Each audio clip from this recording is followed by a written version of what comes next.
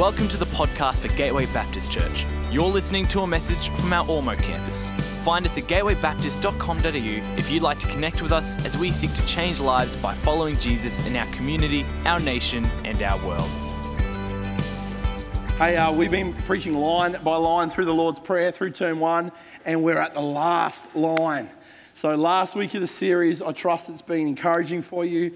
I hope for many of you it's actually fueled something in your prayer life, prompted something for you that's just giving you a new passion just to speak with God and just to lean into that space. So great to get to the end. It's also the end of 21 days of prayer and fasting for us as a church.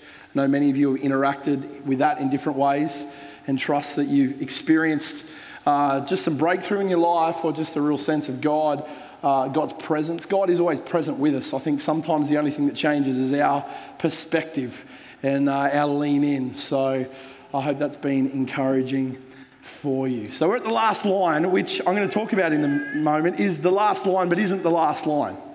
If you read your Bible, you've been following along in your New Testament, you might have been reading it thinking, well, where is this for yours is the kingdom and the power and the glory bit? Because it's not in my Bible. Unless you're reading from an old King James version of the Bible, and there you'll find it. But for most of us, it's not in the modern translations, because when they go back to the most original Greek text that they found of the early scriptures, this line isn't in there. But I'm going to tell you all about that a little bit later, so you're going to have to hold on for that. But the first question I want to ask as we come into landing of this series is this: who do people say that I am? That's a question that Jesus asked his disciples. Who do people say that I am? The context of where Jesus asked this is really important.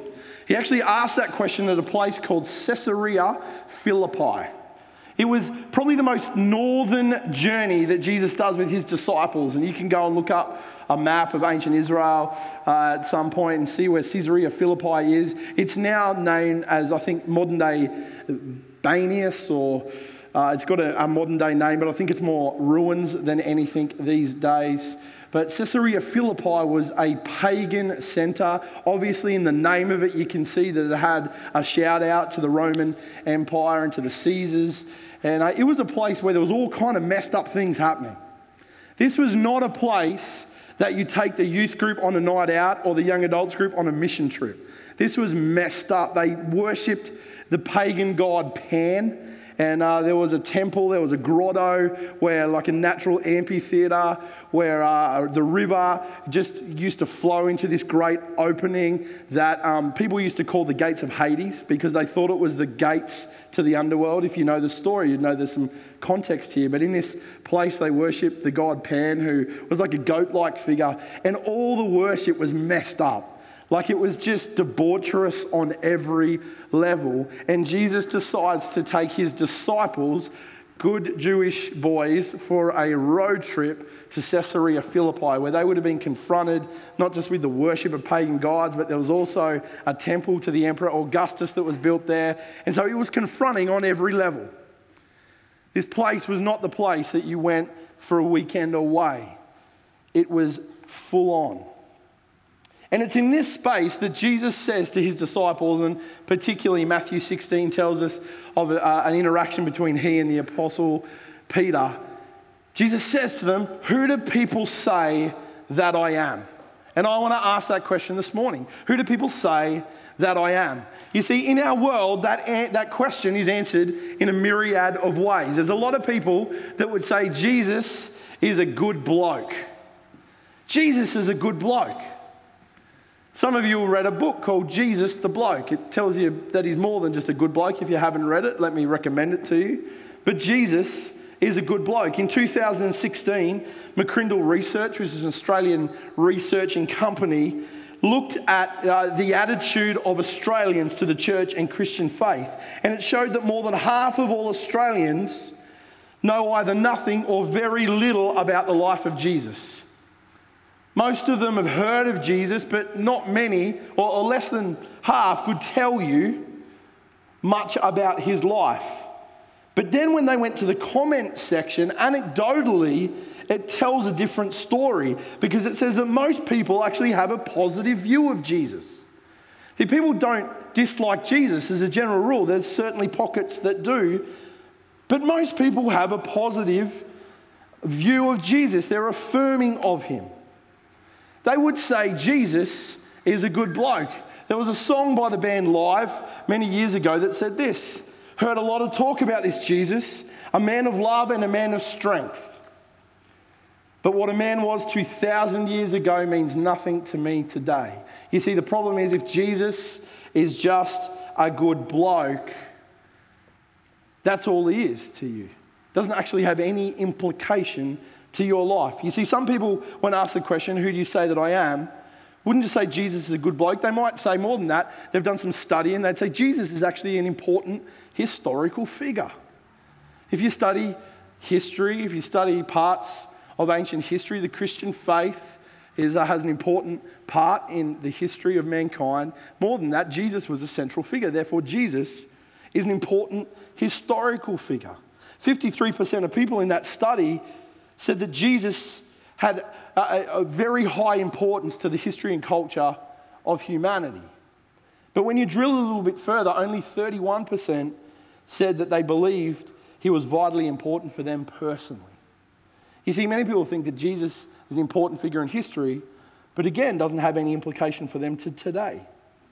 Some people would go on and say he's not just an important historical figure. Jesus is actually listed amongst the great teachers, alongside Aristotle and Gandhi or Confucius or Mrs. Bell, the great prep teachers here at Livingston, or even Peter Tabichi, the science teacher and Franciscan friar at the Carico Mixed Day Secondary School, who in 2019 won the Global Teaching Prize. I don't know how you nominate someone for that, but apparently he won $1 million. Someone's got to nominate someone here for that. Get onto it. Jump on the website and work out how you can pick on one of your teachers and tell them they're one of the great teachers, because there's a good cash prize at the end of it. And I reckon if you nominate, you've got a little bit of a say in the cut of that goodness, don't you reckon? So get onto it, church. But people would put Jesus in that same list. They'd say Jesus is a great teacher. He gave us some of the greatest moral teachings at the time. I mean, they were revolutionary. Jesus said, love your neighbor. Jesus said more than that, love your enemies. I mean, these were revolutionary in both their thinking and their application. But if Jesus is just a great teacher, we all know that teachers are only guides. They help us learn things, see things, and apply things. Sometimes we grab a snapshot of what we've been taught. Some of us have put a quote from some of the great teachers of history on our wall. But if they're just a great teacher, they're just a guide and don't have an implication on our life. You know, there'd be a lot of other people that, in answering the question of who did people say that I am, would say that Jesus is just a myth. That Jesus is just someone that has been created by a group of people that needed to ground their religion in something. And even though every shred of historical evidence points to a person, Jesus, some people have never looked at that and just want to claim that Jesus is a myth. You know, the figure in the McCrindle research that fascinated me the most was that 1 in 29 Australians have never heard of Jesus. Never heard of Jesus. I mean, that's fascinating, because our culture's got a natural pastime of using his name in sentences when they want to curse something. So for 1 in 29 people to have never heard of Jesus is incredibly fascinating. You see, people answer that question, who do people say that I am, in a whole range of different ways. And maybe some of the ways that I've just outlined are the ways that you would answer that question. But you see, Jesus said to his disciples at Caesarea Philippi, who do people say that I am? And they started listing some of the great prophets. Some people say you're Elijah. Some people say you're John the Baptist. But then Jesus turns the screws a little bit and he turns to Peter and he says, okay, I don't care now about the noise. Who do you say that I am? And the most important question that you're going to answer when it comes to Christian faith is that question. Who do you say that I am? Jesus wants to ask you the same question. Who do you say that I am? Peter in Matthew 16:16 replies this: you are the Messiah, the Son of the living God. In his first sermon in the book of Acts, chapter 2, Peter goes on to expand that. And he says, God made Jesus, whom you crucified, both Lord and Messiah. What's the word Messiah mean? Messiah is the Hebrew rendering of the Greek word for Christ. So Christ and Messiah, same word, different languages. But what does Messiah mean? It means the anointed one. And what does a Lord mean? When Peter says he's both Messiah and Lord, Peter wants to say Jesus is the anointed one. He's the one that was promised. He's the one that was spoken of by the prophets. It was always going to come. But more than that, he is Lord. And to declare someone as Lord is to declare them as the master, as the supreme authority, as the one who's in charge, as the one who every knee should bow before. And so for generations, the thing that transforms people's lives, the thing that transforms churches and transforms communities is that when people answer the question, who do you say I am, by declaring the very profound statement that Jesus is Lord. Jesus is Lord. You see, who we declare Jesus to be is going to determine everything about the way that we choose to live our lives. If Jesus is Lord, it changes the way we worship. If Jesus is Lord, it changes the priorities that we set and what becomes most important for us and for our families. If Jesus is Lord, the way we allocate and use our resources, our time, our talents, and our treasures. If Jesus is Lord, it changes the way we think of and plan for the future. If Jesus is Lord, it changes the way we treat others. And it decides the things that we're going to compromise on and the things that we never will. You see, if Jesus is just a good bloke to you, there's no implication on your life. Cheer him on as a good bloke. If Jesus is a great teacher, you're going to apply some of his wisdom when appropriate, maybe make a nice tapestry or two to stick on your wall of some of his greatest sayings, but it's not going to have a great implication for your life. If Jesus is just a significant figure, we're going to choose to learn and apply some things from his life, but leave behind that which we don't care about. But if Jesus is Lord, the call is that we choose to surrender our life to his purposes. You see, the declaration of who Jesus is has significant implication for your life. Let's rewind a little bit back to the Old Testament and the book of Daniel. And one of the stories that if you've grown up in the church and you went to kids' church or Sunday school or Kids Zone or whatever it was called when you were young, I used to go to Sunday school, and then it became BMW, Beginner's Morning Worship. I don't know what it was called in your church, but anyone that spent any time in their growing up years in the church has probably at some point encountered the story of Daniel and the lion's den. Who's familiar with that? Who did that in Sunday school? It's just a little show of hands. Well, there are a lot of you. Daniel and the lion's den, it's like Noah's Ark. There's animals, we can colour them in. It's a great kid's story. But once again, when we actually read what happens, it's a pretty devastating kid's story, isn't it? Like, people get eaten by lions. It's not that nice. But Daniel is a man who has found himself with his friends and his fellow Jews in exile in Babylon. And Daniel chapter 6 tells us that Darius the Mede has become king in Babylon. And Daniel is there in exile, but he's excelling in life. Daniel's doing well. You see, as a man of faith, Daniel is excelling himself as part of public life and is actually finding a fairly quick ascension up the ladder of leadership as part of King Darius the Mede's team. And Daniel 6 verse 3 says this, listen to these words, Daniel so distinguished himself among the administrators and the satraps by his exceptional qualities that the king planned to set him over the whole kingdom. I just want to say, young people here today, if you want a great model of what it looks like to live as a foreigner in a strange land, as someone that wants to live out the way of Jesus in a culture that is against you, read the story of Daniel. Because Daniel did that. He was faithful to God in every way and he excelled. Sometimes we think we're going to miss out if we actually live Jesus' way.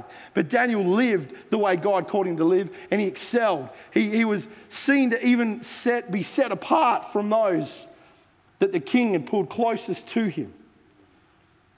So Daniel ascends the ladder and the king plans to set him over the whole kingdom, like the 2IC of the kingdom.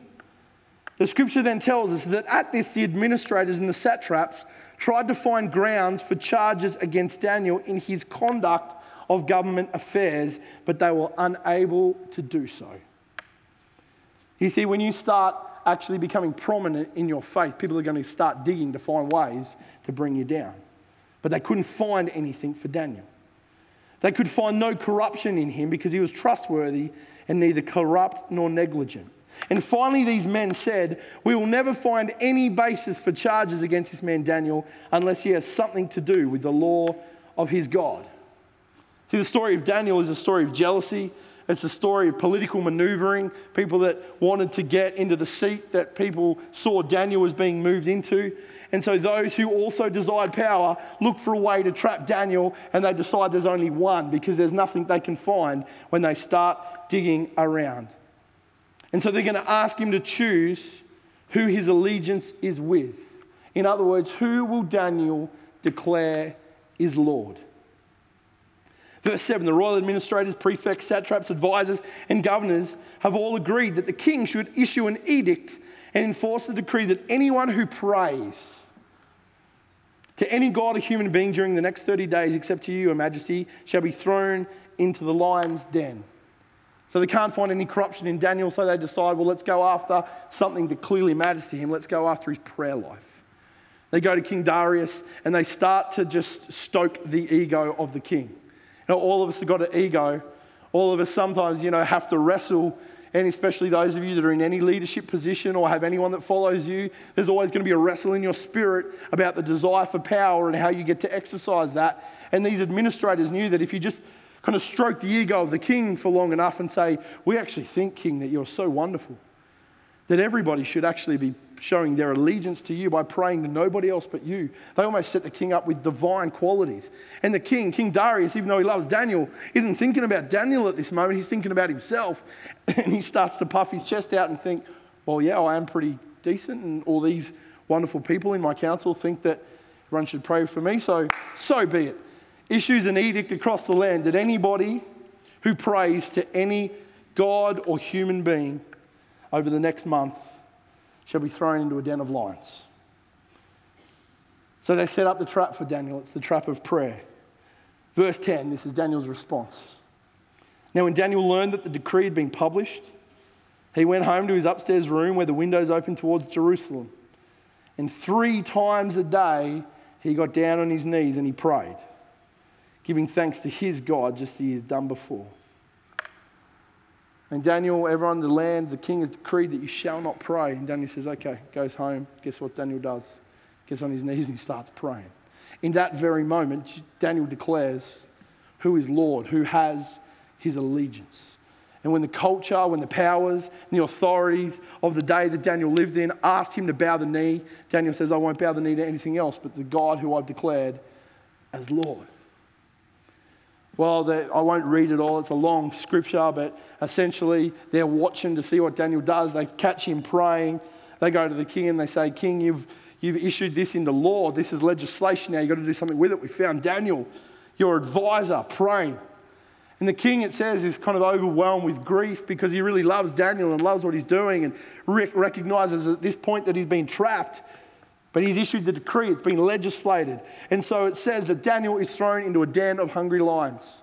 The king is so overcome with anxiety that he doesn't sleep that night, and next morning races to the den of lions to see what's happened. And there's Daniel alive with the lions lying around him. And King Darius recognizes the deception of the other administrators, and then it gets messy because he decrees they get thrown to the lions, and the lions were hungry after all, and that's all we need to say about that. But listen to what King Darius says. Then King Darius wrote to all the nations and people of every language in all the earth, may you prosper greatly. I issue a decree that in every part of my kingdom people must fear and revere the God of Daniel. For he is the living God, and he endures forever. His kingdom will not be destroyed. His dominion will never end. He rescues and he saves. He performs signs and wonders in the heavens and on the earth. He has rescued Daniel from the power of the lions. And so Daniel prospered during the reign of Darius and the reign of Cyrus the Persian. See, the story of Daniel comes in before the time of Jesus. But the confrontation that Daniel faced was the same decision that Jesus asked of Peter at Caesarea Philippi. Who do you say that I am? And he bowed his knee to God Almighty and declared his allegiance, declared who was Lord. You see, when we're confronted with a culture that asked to bow the knee, Daniel doesn't. You see, many of us have grown up in a world where the only affront to our faith has largely been indifference, maybe a little bit of ridicule, maybe some lack of interest, maybe the who cares factor. Most of us that have grown up in this culture, in this world, haven't had the threat of a den of lions hanging over our head if we choose to pray. But as I said at the start of the series, sometimes the greatest threat to our faith is apathy, because we haven't been forced onto our knees, and so we just get comfortable that it's always there. We don't need to do it. But Daniel is now confronted with a culture that says, culture is demanding something of you, Daniel, and the demand is that you bow your knee and declare that the Lord of this culture is your Lord. And Daniel says, I will not bow my knee to any other. I bow my knee in allegiance to the one that I've declared is Lord. I wonder how it's going to go for us when suddenly the world around us builds up edicts and pressures that confront our faith and force us to declare allegiance when the consequences are very real and very impacting. And if you haven't perceived it, it's beginning to happen in our culture. What an incredible testament to Daniel's life, that the only way they could get to him was try to get him to walk away from the law of his God. What if the only testament people had, or the only thing that they could get with us, is not our corruption, is not the way we live our life, not the way we speak to people, not the way we run our businesses and our affairs, not the way we do life? What if people looked in and they just saw a clean slate? They saw people that actually took the following of Jesus so seriously that they chose to apply it with honor and integrity and dignity in the lives that they lived. And they thought the only way we're going to get these people is by asking them to bow their knee to something that's not Jesus, who they've declared as Lord. What if we lived lives so attractive that all we could be challenged on was the allegiance we had to Jesus? Because when you declare Jesus as Lord, the confrontation comes and your allegiance is set. See, we live in a world right now where the tide is actually starting to turn on people of faith. There are public trials around what we believe to be truth and what we believe to be right and proper. Some of us are confronted with a challenge to our allegiance, knowing that the consequences are beginning to become very real. And in some parts of our world right now, declaring Jesus as Lord can have a significant impact on your career. To declare Jesus as Lord can have a significant impact on your friendship, on your finances, on your business and your cash flow, on the freedoms that you have. But what are you going to do when the only thing they can chase you on is your allegiance to Jesus? I want to bring you back to Jesus in the New Testament now, because where we started this whole series, Jesus standing with his disciples, and they see something in the prayer life of Jesus that's so attractive that they say to him, Jesus, we get prayer. We've grown up in a culture where prayer is part of what we do. We pray every day. We pray around festivals. We pray morning, noon, and night. We pray around meals. But there's something, Jesus, about the way you pray that compelled those disciples to say to him, Lord, teach us to pray. Over the last 8 weeks, we've talked about what that is, but Jesus says, okay, well, I'll teach you to pray. This is how you should pray, our Father in heaven. Jesus invites us to address God as our dad. Hallowed be your name. He invites us to declare the goodness of God, to worship him with our words, to declare his fame in the earth. He invites us to pray, your kingdom come, to bring the completion of his work of restoration and renewal. He invites us to pray, your will be done, where we choose in prayer to take the stance of God, we will trust you even when we don't understand the circumstances that swirl amongst us.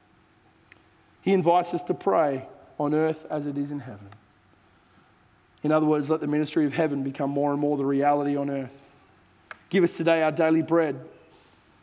Jesus invites us to pray in a way that lives lives of desperation and dependence on the things of God to provide our very need. He teaches us to pray, forgive as we forgive. In other words, God, let us receive your grace and let us show it as we live lives free from the bitterness of unforgiveness. And then last week, lead us not into temptation, but deliver us from evil. We're taught to pray in a way that says, don't let our heart and our lives be overtaken by the things that are destructive to us and destroy our lives, our families, our marriages, and our churches. And then when we recite the prayer, what do we say? The last line, let's say it together. For yours is the kingdom and the power and the glory forever. Amen. I said to you at the start of this morning That line doesn't appear in the modern translations of the scripture. Unless you have an original King James version or a William Tyndale version of the Bible from many years ago, you won't find that line at the end of the Lord's Prayer. So if it's not there, does it really matter? Well, let me just give you a little bit of history lesson.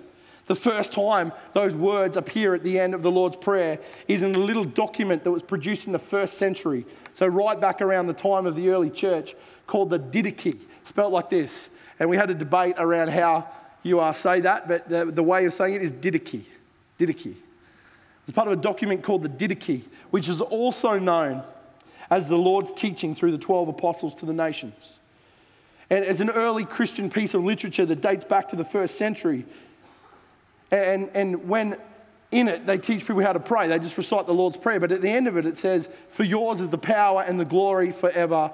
Amen." It's the first time that this line appears in the scriptures. And people suggest that it ends up in the early translations of the Bible because it became so prevalent in the practice of the early church in reciting the Lord's Prayer to add this last line, that by the time it came for the people that were translating the text and they got to translating the Lord's Prayer, it was so second nature that that's how it ended, that it got added in. So it's not part of the original manuscripts, but it was very much a part of early church practice to finish the Lord's Prayer by declaring, "For yours is the kingdom and the power and the glory forever. Amen." And think of the time of Daniel now, but let me bring you into the New Testament. I want you to think about the timing of this edition, because most people suggest that it was added in the 1st century AD. And this little line of the prayer, kingdom, power, and glory, is actually a subversive statement. See, Daniel was confronted with the power and the glory of Babylon, but the first Christians were confronted with the power and the glory of the kingdom of Rome. You see, in Rome, there was a declaration that Caesar was Lord. When Jesus was born, Caesar Augustus was the emperor of Rome, and by the time of his death, Caesar Augustus' stepson, Tiberius, was the emperor of Rome. And Romans had actually deified their Caesar. The Caesars took on godlike qualities. They actually believed little things that, if you love finding all the parallels, but they used to believe things like the Caesars ascended in their death to heaven to sit on the throne. See, Romans had decided that their Caesars were God, that their Caesars were Lord. There were temples for worship right out throughout the Roman Empire that declared that the Caesars were Lord. There was language everywhere, inscriptions on buildings that spoke to the story of the Caesars. They talked about Emperor Augustus or Caesar Augustus in words like this: his birth was labelled as the good news or the gospel. He was declared as a saviour for the people who would bring peace on earth. Can you see some similarities in the statement of Jesus? You see, the people of Rome believed that their Caesar was God. And so by the time Jesus gets to his death and Caesar Tiberius is emperor of the Roman Empire, they used to refer to him as Caesar Tiberius, the Son of God. And there were coins, you can find ancient coins that actually had that inscription on them. Caesar, Divine, Augustus, Son of God, Tiberius. He was known as the Son of God. So when the early Christians prayed the Lord's Prayer and finished by saying, "Yours is the kingdom and the power and the glory forever," it was a rather subversive statement in the shadow of the mighty Roman Empire, because in that very line, they make a very powerful declaration. And it's this: Jesus is Lord. Therefore, Caesar is not. And when they declare that the kingdom is yours, they say, "You've deified the Caesars, but we want to declare that one day Jesus will return as the king." The king has already established his kingdom on earth. He's already confronted and defeated the powers and the authorities of this dark world. He's already defeated the last enemy, which is death. And one day he will return triumphant to sit on his throne and rule. And one day earth will become all in all with Jesus as King and as Lord. And when we pray, all power is yours. We recognize that we don't pray to a powerless God, that we pray to an all-powerful God who can move mountains and can transform and change the human heart. And when we declare all glory is yours, we declare that no one deserves the honor, the worship, or the esteem more than Jesus. See, the early Christians suffered under the power, the might, and the oppression of the Roman Empire. You read the history of the early church, they were succumbed to incredible persecution. Parts of it are listed in the pages of the New Testament, and parts of it are listed in the pages of history. The Christians ended up as human torches in the Emperor Nero's garden parties in the early 1st century. You see, it would have been easy for the early church and for the early Christians to feel overwhelmed and overcome by the kingdom of this world and by the power and the glory of Rome. But every time they prayed the words that Jesus called them to pray, they declared, "For yours, Jesus, is the kingdom, and yours, Jesus, is the power, and yours is the glory forever and ever. Amen." I get the band to come join me. Who do you say that Jesus is? Because if Jesus is Lord, together with one voice we pray, yours is the kingdom and the power and the glory forever. Amen. You know, it's really easy for us to be overwhelmed by the kingdoms of this world. It would have been easy for Daniel to be overwhelmed by the might, the power, and the glory of the kingdom of Babylon. It would have been easy for the early church and the early Christians to have been overwhelmed by the might and the power and the glory of Rome. But when people faithfully declare that Jesus is Lord, they recognize that all kingdoms on earth come and go, but the kingdom of God remains forever. Jesus said this to his disciples in John 16. He says this, "In this world you will have trouble." What an encouraging statement. It's going to get you ready. I'm going to send it out. In this world you will have trouble. If Jesus was here today, I think he'd say the same thing to us. You want to follow me? You want to be my disciple? You want to declare that Jesus is Lord? Well, let me tell you some truth about that. In this world you will have trouble. But I love the follow-up. But take heart, for I have overcome the world. When we bow our knee, give our allegiance to King Jesus, we're already on the winning side. We're going to live through time of history where there's going to be a great affront to the Christian faith. There's going to be a great challenge to the Christian faith. It's going to look like everything's going to grow and overwhelm it. People are already declaring that the church is dead, that God is dead. You know what? They also thought that when the Roman Empire was taking no prisoners as it dominated the political and the global landscape. If you go to Rome today, you can go to an ancient ruin somewhere in the city of Rome. They've actually just renovated it. It's the Mausoleum of Augustus. It's where Caesar Augustus was buried and where his family, including Tiberius, was buried. And they've just renovated it because it's an ancient relic that historians love to go and look at, and the architecture's quite amazing. The Caesars actually thought a lot of themselves, so they spared no expense in building their own burial chambers. And so you can go and find the place. They actually don't think that the remains of Augustus or any of the Caesars are still there. They actually think they got plundered by robbers and thieves centuries ago. Such is the honor that Caesar Augustus and Tiberius still have on this earth. But you can also go to modern day Jerusalem. And none of us know for sure, but there's a few places that people think is the place where Jesus' body was buried. And you can gaze in at an empty tomb, because all that remains is an empty tomb. There's no remains in there. There's no ashes or body to be found, because the scripture says that on the third day, Jesus, the one that they crucified, walked free from the clutches of death and was seen by the apostles who declared him at Caesarea Philippi as the Messiah and as the Lord. He was seen by 500 others, the scripture tells us. He shared fish and chips on the beach with his closest. They saw the nail prints in his hands and in his feet. And so we can go and find the relics of the great empires of the past, or we can gaze into the empty tomb of the Lord Jesus. Church, I want to encourage us as we finish this series.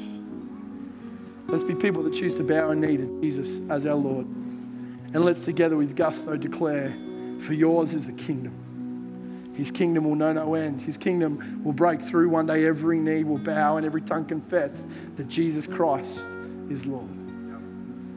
Let's together declare with gusto that yours is the power. When we pray, church, we don't pray to a powerless God. We pray to the God that defeated the clutches of death. There is no power or authority that stands in his way. He is Lord over all. And let's declare all glory. Let's align our hearts, the inclination of our hearts be to just lift up through our words, our actions, our deeds, our time, our talents, our treasure, everything that we have to get. Let's just live lives of worship that declare the glory of the good, the loving, the holy, the gracious, the almighty, the sovereign Lord Jesus. Come on, church, let's stand on our feet this morning. We're just going to sing. We're going to sing the song that these guys wrote for this series. And the great chorus line just says, for yours is the kingdom, and yours is the power, and yours is the glory. They're not just words that we speak. They're words that speak to an inclination of our heart to declare that Jesus is Lord. Come on, let's sing. We hope you've been blessed by this message. We are a growing family and we'd love to see you at one of our Sunday services because everyone who comes through our doors is welcome. You can find out more about our community and locations at gatewaybaptist.com.au.